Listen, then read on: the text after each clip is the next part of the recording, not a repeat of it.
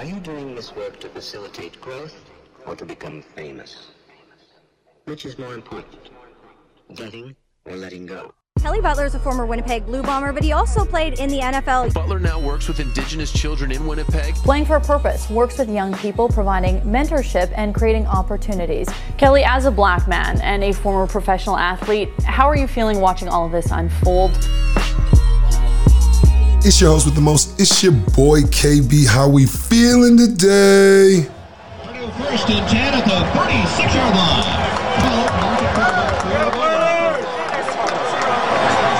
line. Go Boilers. You got to feel that energy. It's March Madness. And for those who want to talk about sports, you got to rep your alma mater. That's one of the things we will talk about today on The Push with KB. But it's March 2nd. How are we feeling? How's it going into the second day of the month?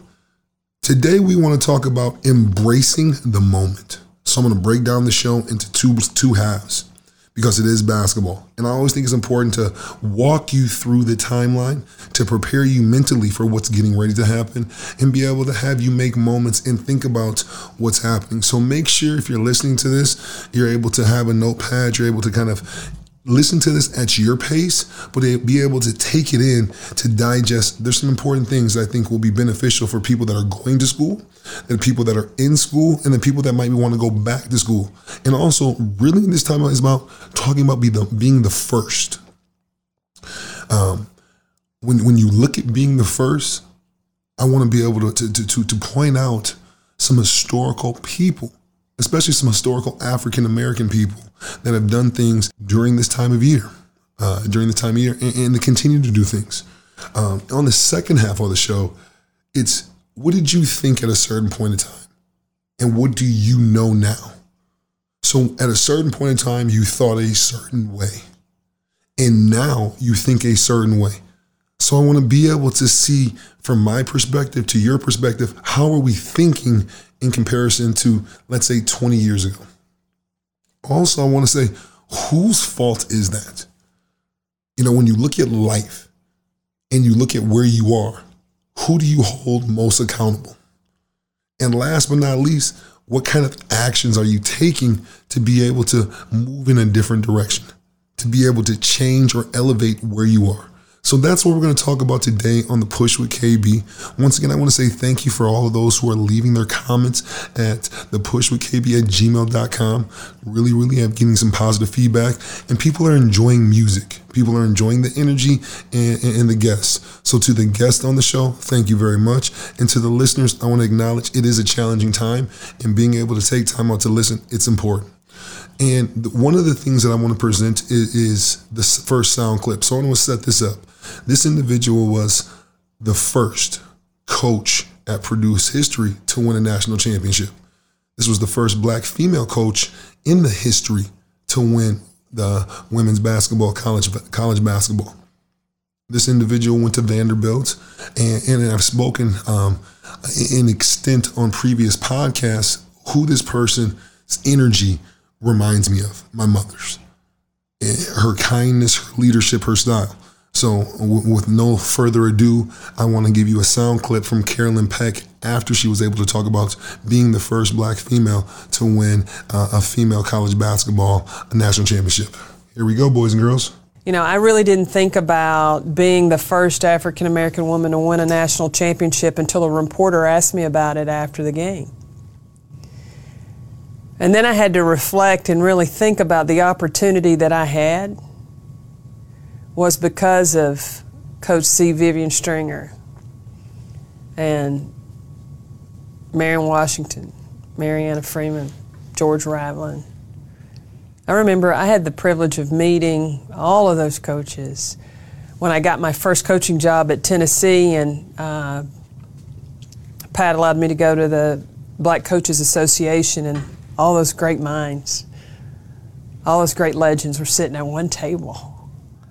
And it was Coach Stringer that pointed out to me and said, you know, you're the first African-American that Pat Summitt's ever had on her staff. She said that to me, and she said, with that comes a lot of responsibility. And you got to think about that. When you are the first, when you get your first opportunity, and especially a person of color. That expectation to excel is not only for yourself, but for those who've done it before you, those who will do it after you, and for you to create your own style. Because in those kind of moments, they don't come around often, and they're few and far between if you don't necessarily get it right the first time.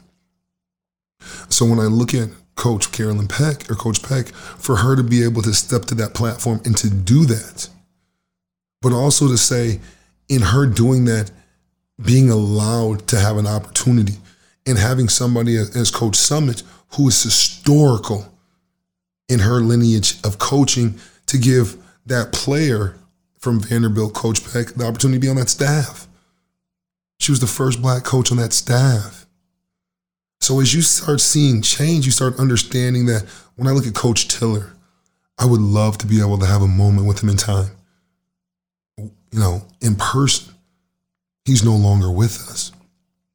But his energy, his message, it plays through my mind on repeat. I sit down and study and listen. And one of the things that Coach Tiller said, it was it was simple, and it was straight to the point.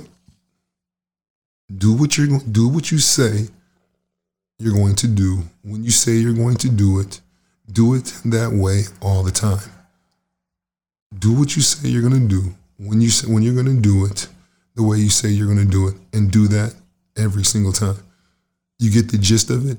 Be accountable to your words and hold your words accountable daily, and do what you said. And you should be able to do the right things and produce the right results. And I think when you look at embracing in a moment, if you've done the right things up until that moment isn't as big as people make it out to be. I think a lot of times people look at March Madness as, yes, there's going to be emotional moments. There's going to be buildups. There's going to be heartbreaks. But there's also those mental moments that have been building up to this moment. And I think about stages of change. And I look at history and saying, at a certain period of time, I was, came out early from school. And that was the first for me. Kelly Butler was the first player from Purdue's history to leave early. It didn't necessarily go as planned, and it broke my heart. It broke my heart because I'm going to play a sound clip from somebody that I listen to frequently. People say, do you prefer Kid Rock or this guy? Both hometown heroes and somebody that I listen to. So I'm going to play this guy. And this is how I felt.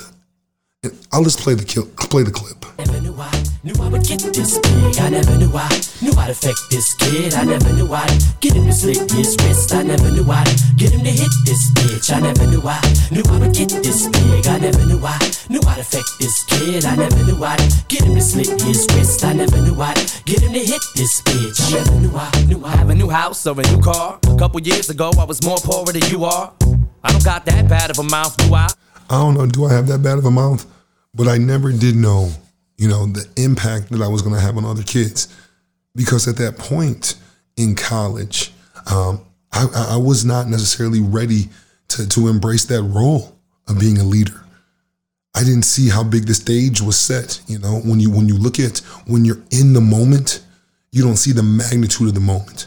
So Coach Tiller did a phenomenal job preparing us for the moment. But I didn't see the bigger picture.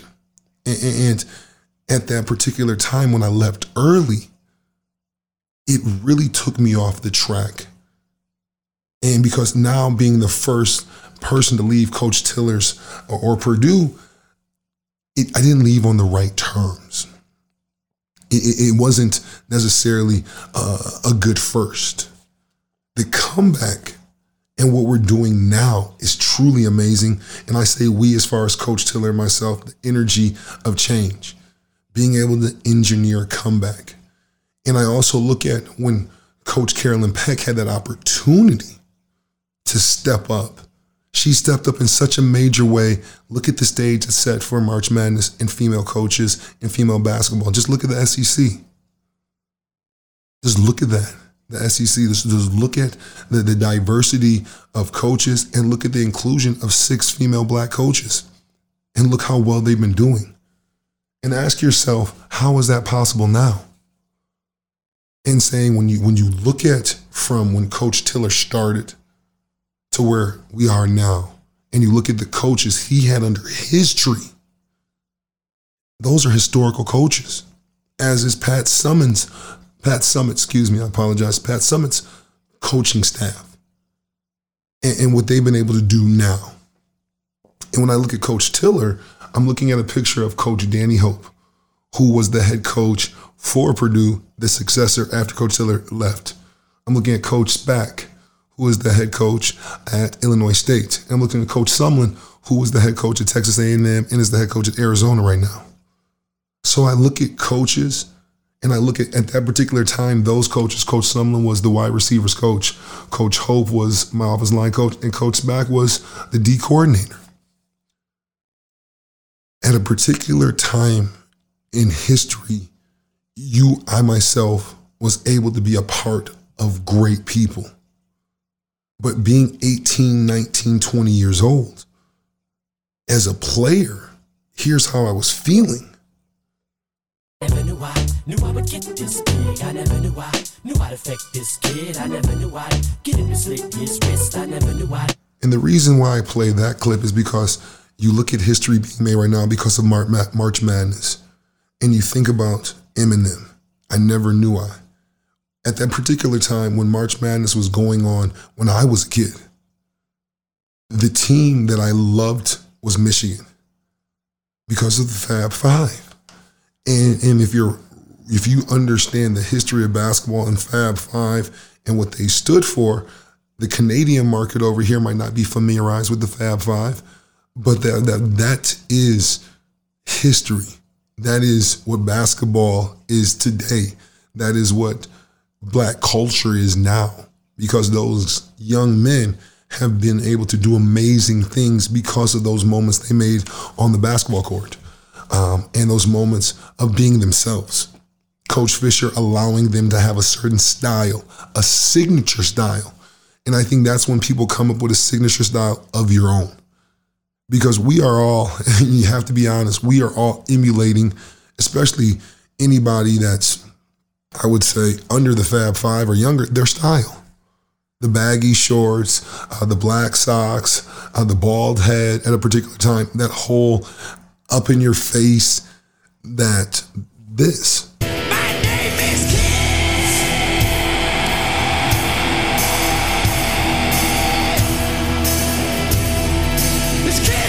That was that Jalen Rose. That was that Chris Webber. That was that Juwan Howard. That was that Ray Jackson. That was that Jimmy King. That was that Fab Five. Give me that fun 5 facts about them.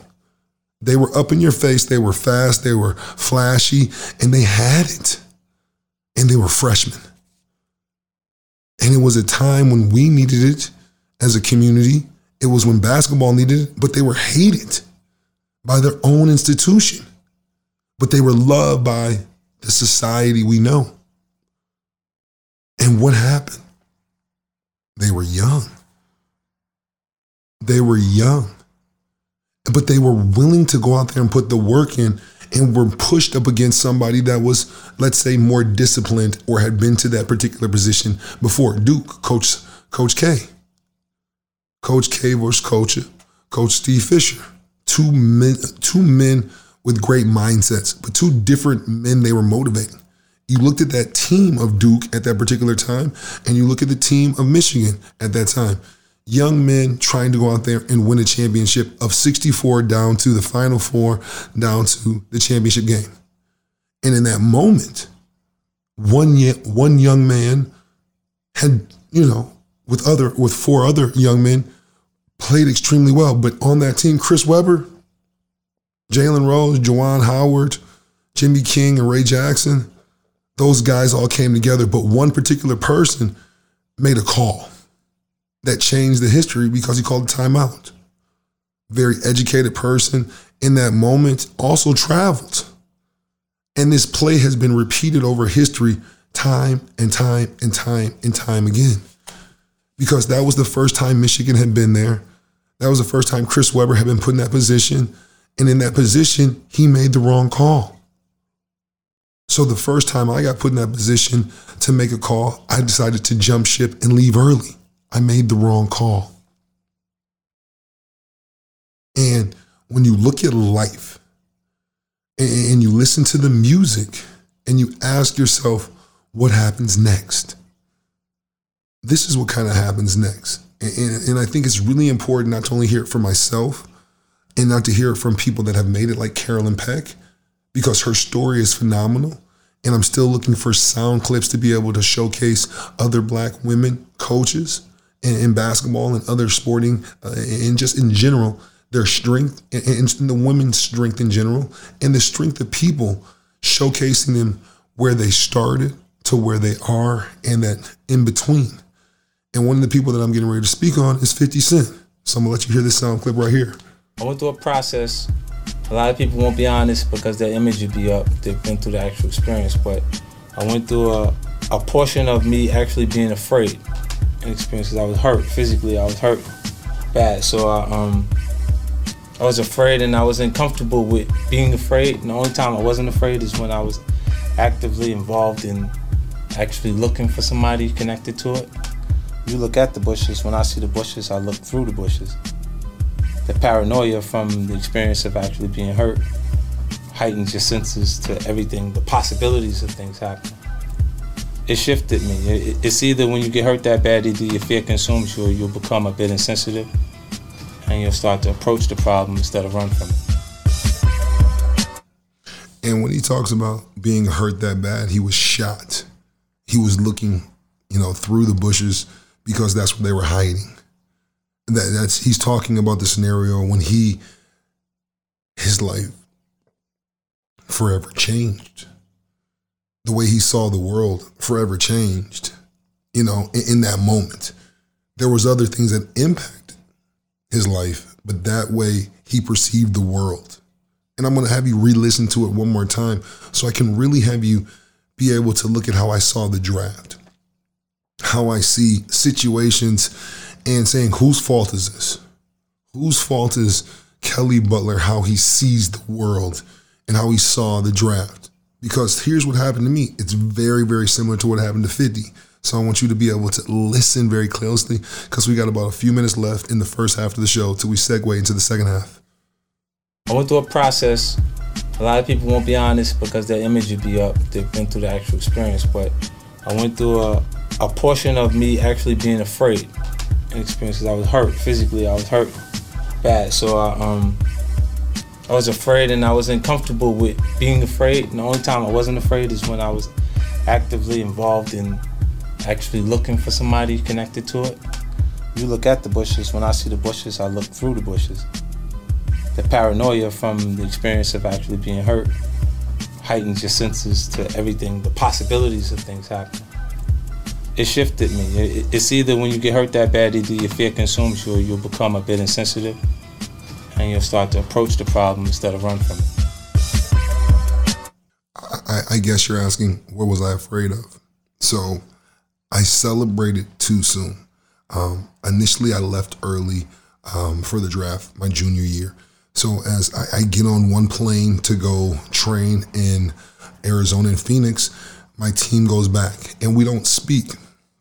I told you earlier in the podcast how immature that was. And that's my fault. I also explained to you why I made that choice, because of feeling slighted by Coach Tiller and not having a conversation about being not making all Big Ten, which was also very immature. The biggest thing that I realized was when I was afraid, my frustration, that was Coach Tiller and myself. That was between me and him. And then I left. And then I came back because you have what's called a pro day. And on a pro day, you're able to either showcase your skills or clean up anything that wasn't necessarily great at the combine. So for all of the athletes that listen here, March Madness for basketball, our combine is kind of similar because that's the last time for football players to really showcase themselves before the draft is the combine. And that's it. So that's your showcase. And And so the combines happened, and once the combine happens, then you have your pro day at your school, and after that you have to wait for the draft. And unfortunately, I did really, really well at my pro day.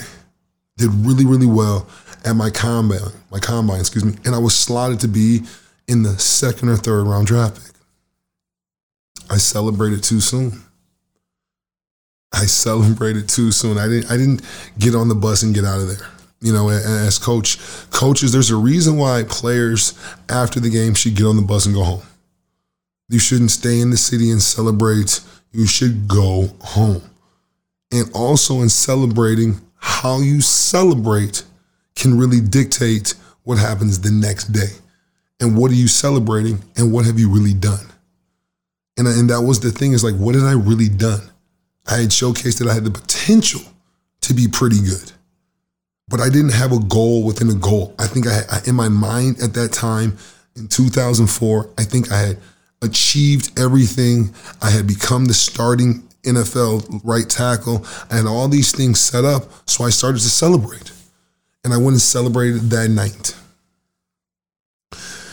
So that night I go out and I don't drink anymore. And I look back at my life and saying, what would my life look like if I hadn't drank that night? I wouldn't have a daughter right now. So it's not a bad thing what happened to me because I pushed through it. But I have a lot of PTSD because of this particular night. So after I'm done celebrating the night, some of my teammates go back home. I'm like, I'm gonna stay out. I'm gonna have fun. This is the last time I'm gonna be in the city. And I blacked out. If you've ever celebrated after a game too much and blacked out, you're blacked out. So I'm in my city, West Lafayette. I've, done my duties of starting 36 games, leaving early, being immature, and being able to overcome all of the adversity. And I'm the first one to leave early. I'm like, look at me. Everybody saw me fall flat on my face. I made it real loud when I fell on my face. Really, really, really, really loud.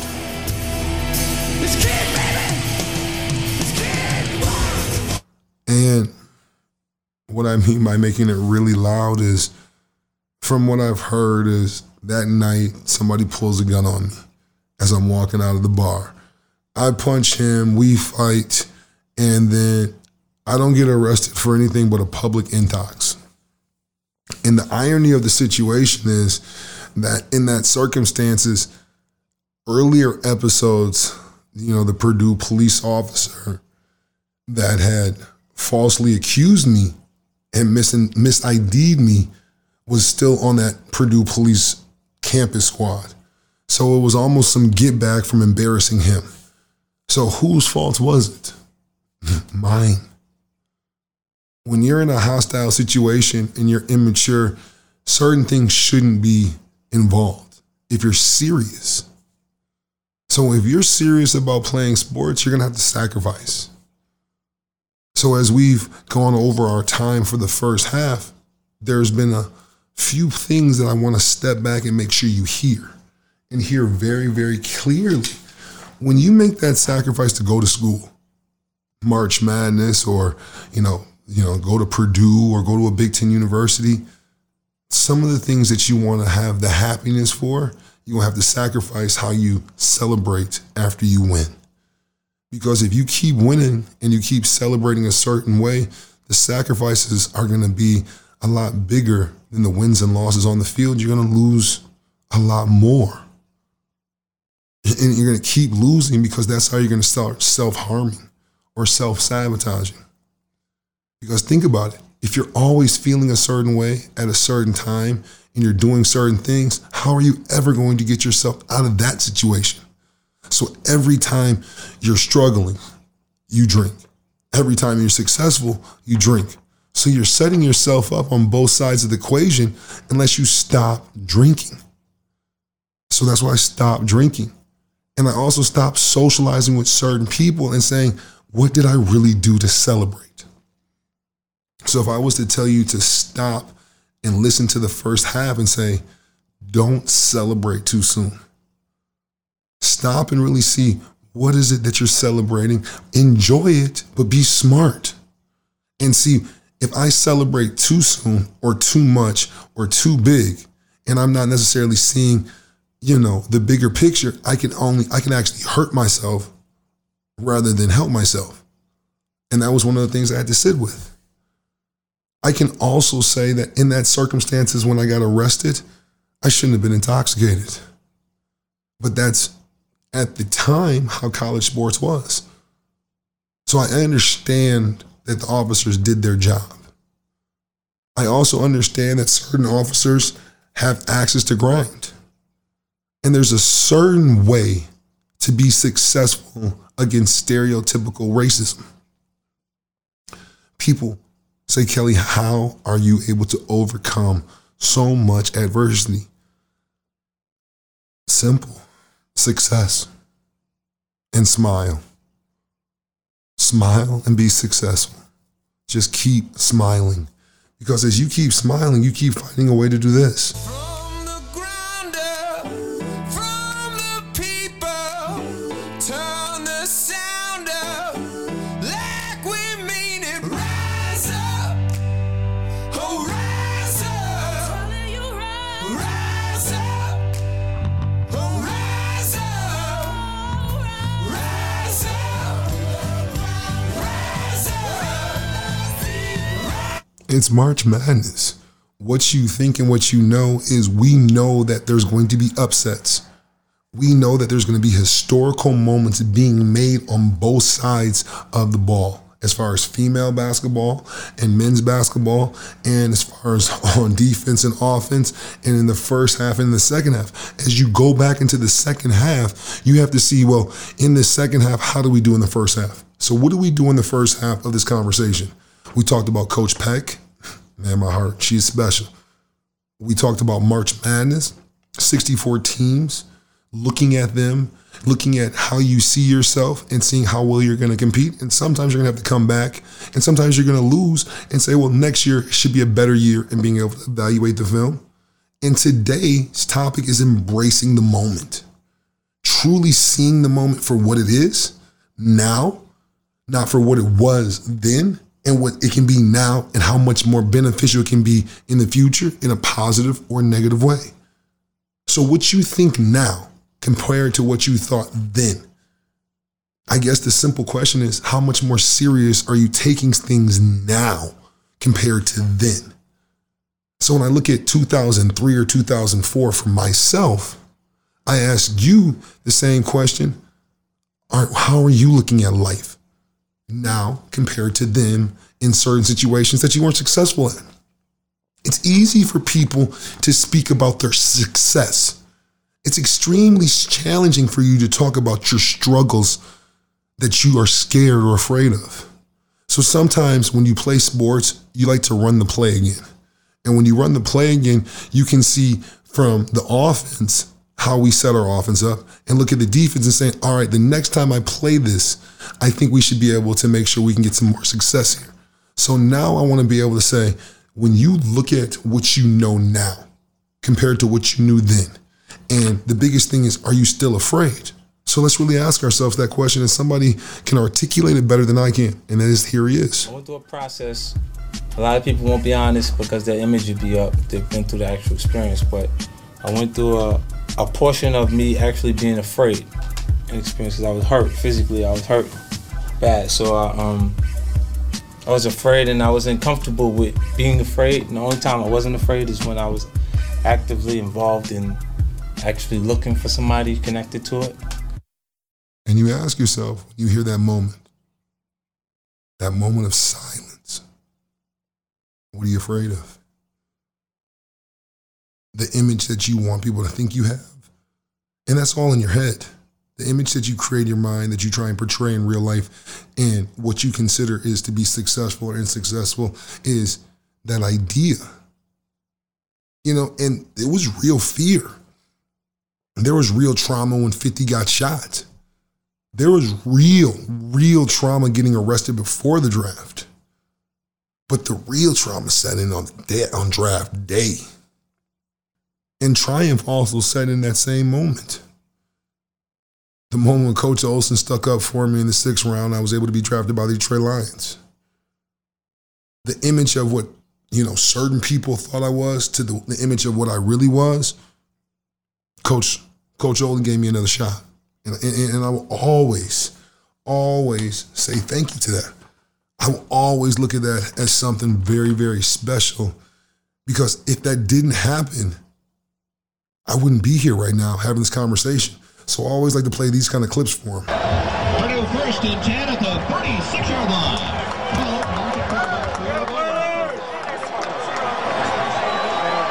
So when you got an opportunity to be 1st and 10 right now, we're going into the second half of the game. So in sports, we're in the second half. Here we go. How do we do the second half? We have to look at, what are we talking about right now? Embracing the moment. And we look at what you think and what you know compared to then and now. Are you really making the sacrifices that you need to make to really be able to be the person you want to? Are you? What are you afraid of? For me, I was afraid of, going back to a school, being a failure. And the best way to be able to overcome something is to step up, is to really, really step up.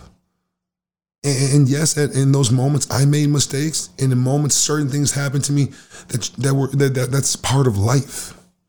That's part of what happens during life. That police officer, how he perceived me and what transpired, and I was able to overcome because the institution at Purdue allowed me to overcome when he tried to kick me out of school. But I celebrated too soon. So I have to finish what I started and go back to school. And that's the best way to deal with somebody that's jealous or is racist, is change the narrative by finishing and challenging yourself. Not for them, but for you. For you. And this is for me too. I'm afraid to let you go. For the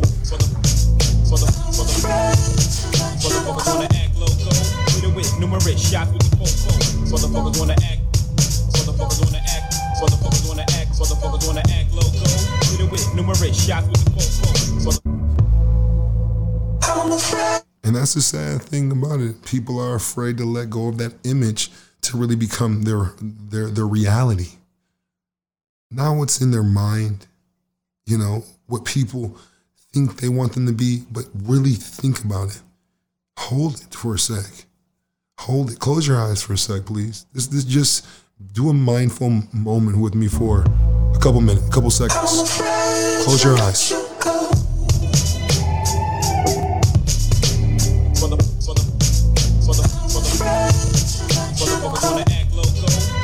Numerous shots with the fofo. For the fuckers wanna act, for the fuckers wanna act, for the fuckers wanna act, for the fuckers wanna act loco.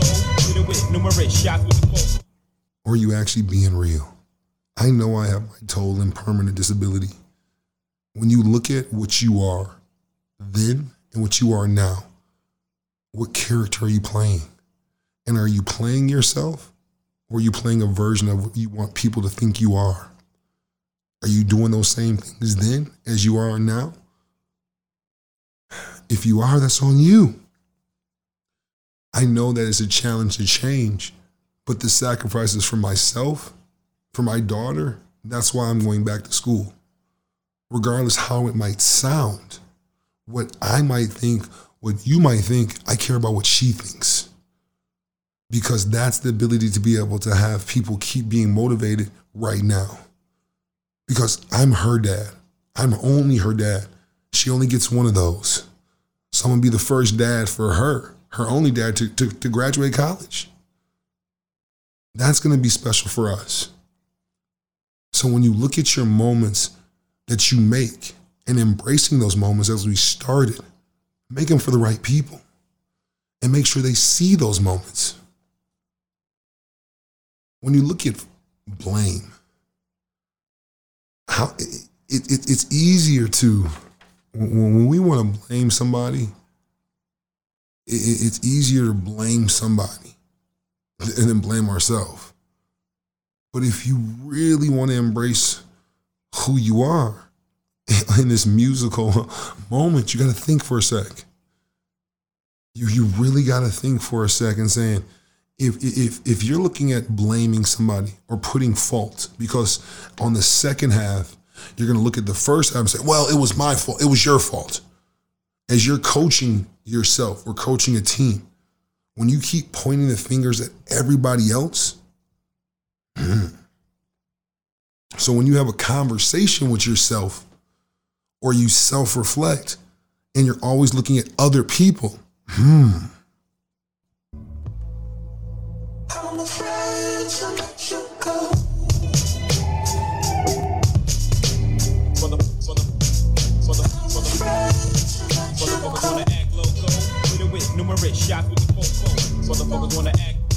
Motherfuckers wanna act. Motherfuckers wanna act. Motherfuckers wanna act loco. You're afraid to let go of your ego.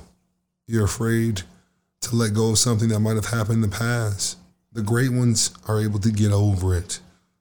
If they made the shot, if they missed the shot, they keep competing until they can't compete anymore.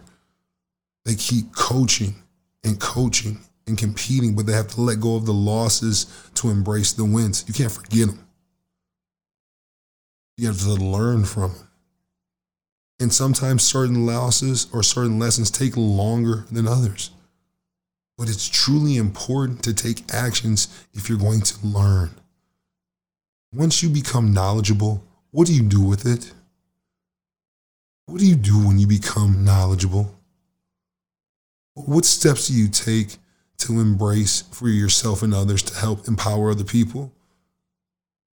You know, when you look back at yourself and you say, well, I did this for who? Going back to school, making the sacrifice is for myself to show that, hey, Poe, Dad's going to finish what he's going to start, but it's for her. And it's going to hurt me way more than it's going to hurt her. The sacrifices I'm making to leave, and I cry daily. Think about it. I got to leave again as a dad. This time for a positive reason or that time for another reason. But I have to sacrifice my time with my daughter to be able to hopefully be in a successful situation if anything comes up in the future, because she only has one father. I'm going to go back to, when we have a timeout, which we are, if we're going to have for a second, we're going to have a little 2-minute timeout. And I want to go back to the beginning and have you listen to what Coach Peck said and hear that. And saying you can be the first of a lot of things as long as you see yourself as being empowering and taking that power to empower others. You know, I really didn't think about being the first African-American woman to win a national championship until a reporter asked me about it after the game. And then I had to reflect and really think about the opportunity that I had was because of Coach C. Vivian Stringer and Marion Washington, Mariana Freeman, George Raveling. I remember I had the privilege of meeting all of those coaches when I got my first coaching job at Tennessee, and Pat allowed me to go to the Black Coaches Association, and all those great minds, all those great legends were sitting at one table.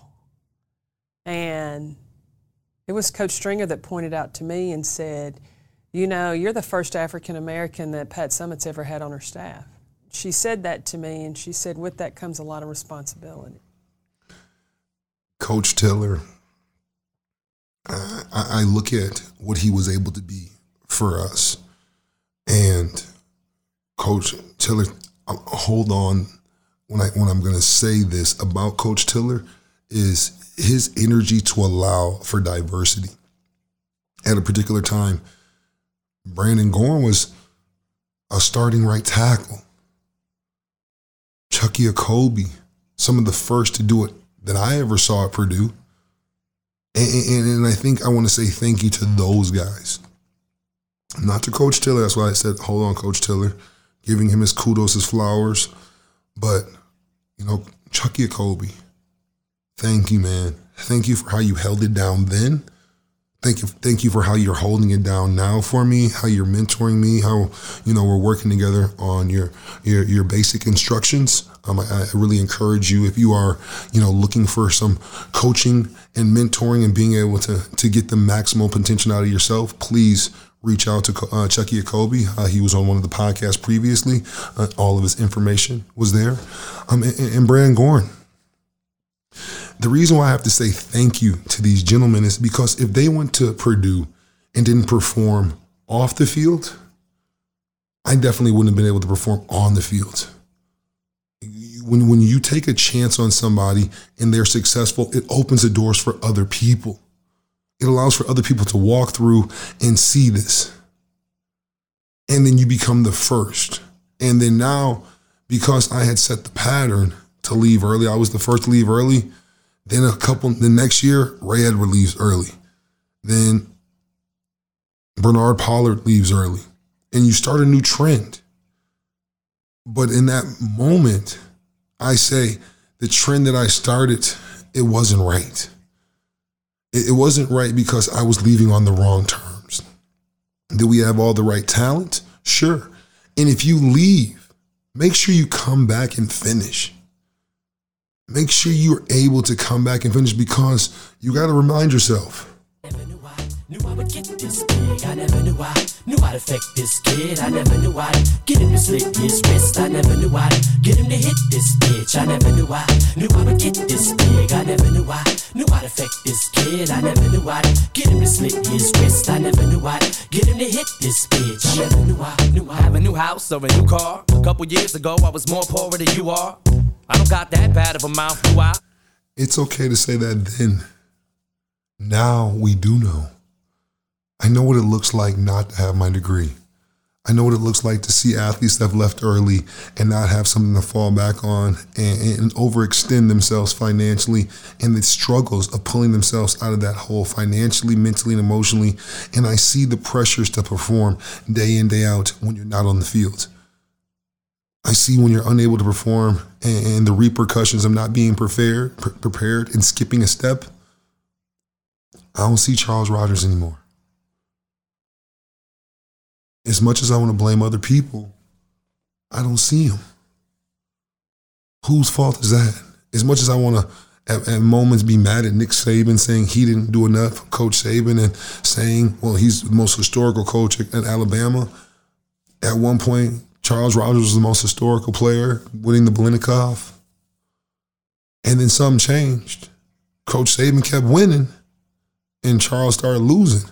So who can you really blame? At the end of the day, a coach is supposed to teach you something to take for you to go out there and be able to implement that on and off the field. You got to take actions. You got to be able to really remind yourself your why. And we can recap that shortly in the second half. What you think and what you know.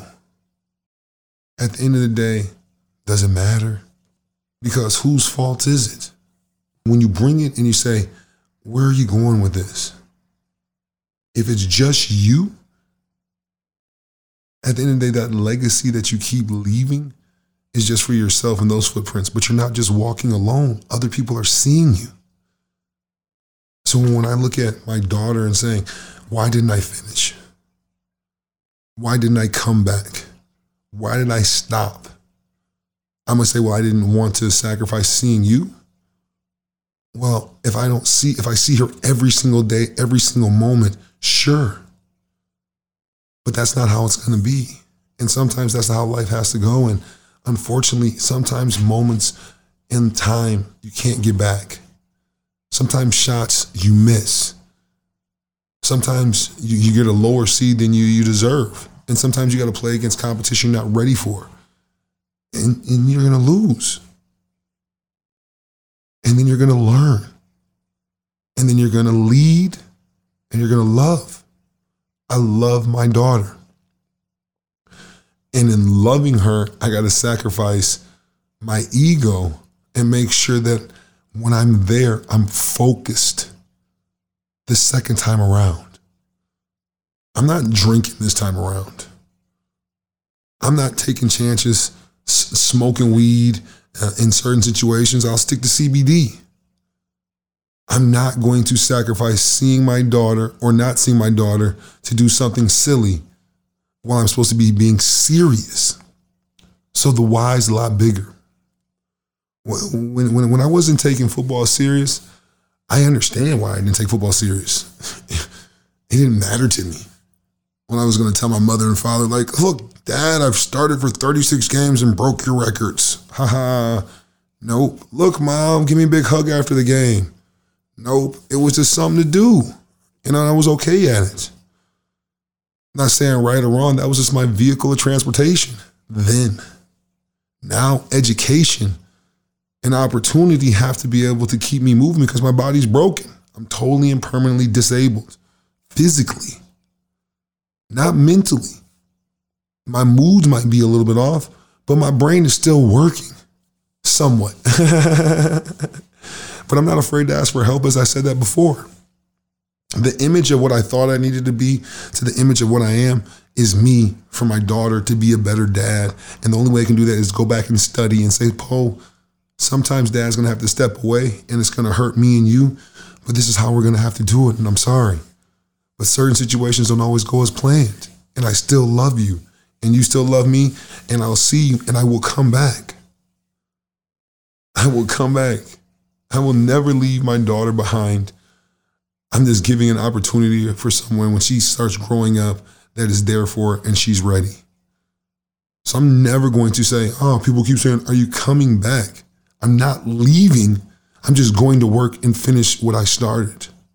That's all I'm trying to say. Finish what you start. I want to be the first one in my family to graduate because my mother and father, I'm their only child.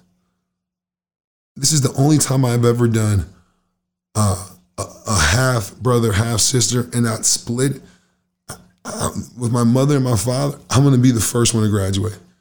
My sister, I got to catch her. She's smarter than me. Sonny's way smarter than me because she graduated from Michigan. It's another reason why I don't like Michigan. No, I'm joking. They beat us, and I'm very proud of Sonny for graduating from Michigan with her kinesiology degree. And Erica, my other sister, graduated from Michigan. They're the smarter ones of the family. They're smarter than me. All my sisters are smarter than me. So I don't want to get in trouble with my words. I'm just saying that in certain situations, I was intimidated then.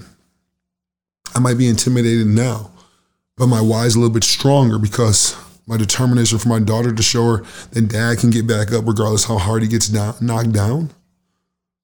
Yes, it's okay to say you're afraid. Yeah, I might be a little bit bitter. It put me in a different position because I had to go out there and look at saying, I can never make that mistake again. I have to see through the bushes. Yeah, I'm aware of the mistakes I made. And I'm aware of the mistakes that I won't make. And I ask myself, if March Madness is about opportunity, I'm back in the tournament, baby. I'm back in the tournament, baby. Because I'm back in school. So it's time to play ball. That's all you can do is play ball and take your shot when it's your time to play. But be part of a team. So I'm part of the Purdue team. Part of the Purdue team. Cheering for Purdue Boilermakers, women and men's sports. And right now I know the men's basketball team will make the tournament. I'm not sure about the women's team, but I'm cheering. Because we're in the tournament. And I'm in school, and I'm a student, older athlete. But what I'm saying is, give yourself the chance to be ready to get back in the game. And sometimes when you're back in the game, you might play a different position. I'd much rather be on the bench than playing in the game, and that's why I want to be a coach, a female basketball coach. So I'm excited to see how, my girl Hicks responds after that close call with UNC. Big shout out to the Hokies. They're doing really, really well. Big shout out to any of the former Boilermakers that are coaching and playing, and to all the women and men athletes. Best of luck. I think it's a time of year that's going to be exciting, and especially thank you for giving us something to think about and besides the negatives. This is extremely challenging for our athletes because this is not what they're accustomed to. and they're doing an amazing job. So I want to make sure to all of our athletes, male and female, basketball, football, I want to say to all our local athletes in Winnipeg, congratulations to the scholarships, to our Recruit Ready kids. You guys are working hard, doing some challenging times. To all of the athletes that have received the scholarships from Playing for a Purpose and the Betty Butler scholarships, make yourself proud and honor my mother's legacy by competing daily, doing what you said you were going to do, and follow through for yourself. Hold yourself to a higher standards. Be able to understand that it's not just about you, it's about us. And we will respond and we will rebuild. And if we make a mistake, we can build back together. I don't want to be preachy, but I do say that it wasn't by myself that I was able to get back in school. So big round of applause to everybody that was a part of that. Seth, I always give him a shout out. He's going to be a fan of the show and he listens, so thank you. And also to Purdue, I was able to send the $25,000 worth of books to Purdue for the student athletes on the basketball side, female and male. And I'm so excited to be able to start something new during this time of year. I'm also looking forward to rebuilding and working with future businesses and future people in our community here during Black History next year, and also during, this time of year. So as you listen, continue to push forward during March Madness. You're playing your game, regardless where you're ranked at. If you're 1, 2, 3, 4, just keep competing, keep pushing, and keep believing. I'm gonna push you out of here. It's your host with the most. It's your boy KB. We've had Kid Rock on the show. We've had Eminem on the show. We've had Coach Peck on the show. But I think you got to go out with Coach Peck. We got to go out with Coach Peck because it's March Madness, and she was the first female women's basketball coach, black female, to win the national championship. So I want you to listen to that, hear her words, take that with you. Please, if you have anything to comment, if you agree or disagree with anything, please share your thoughts or suggestions at thepushwithkb@gmail.com. I look forward to hearing from you guys, and stay safe. But I'm going to leave you with Coach Peck. I really didn't think about being the first African-American woman to win a national championship until a reporter asked me about it after the game.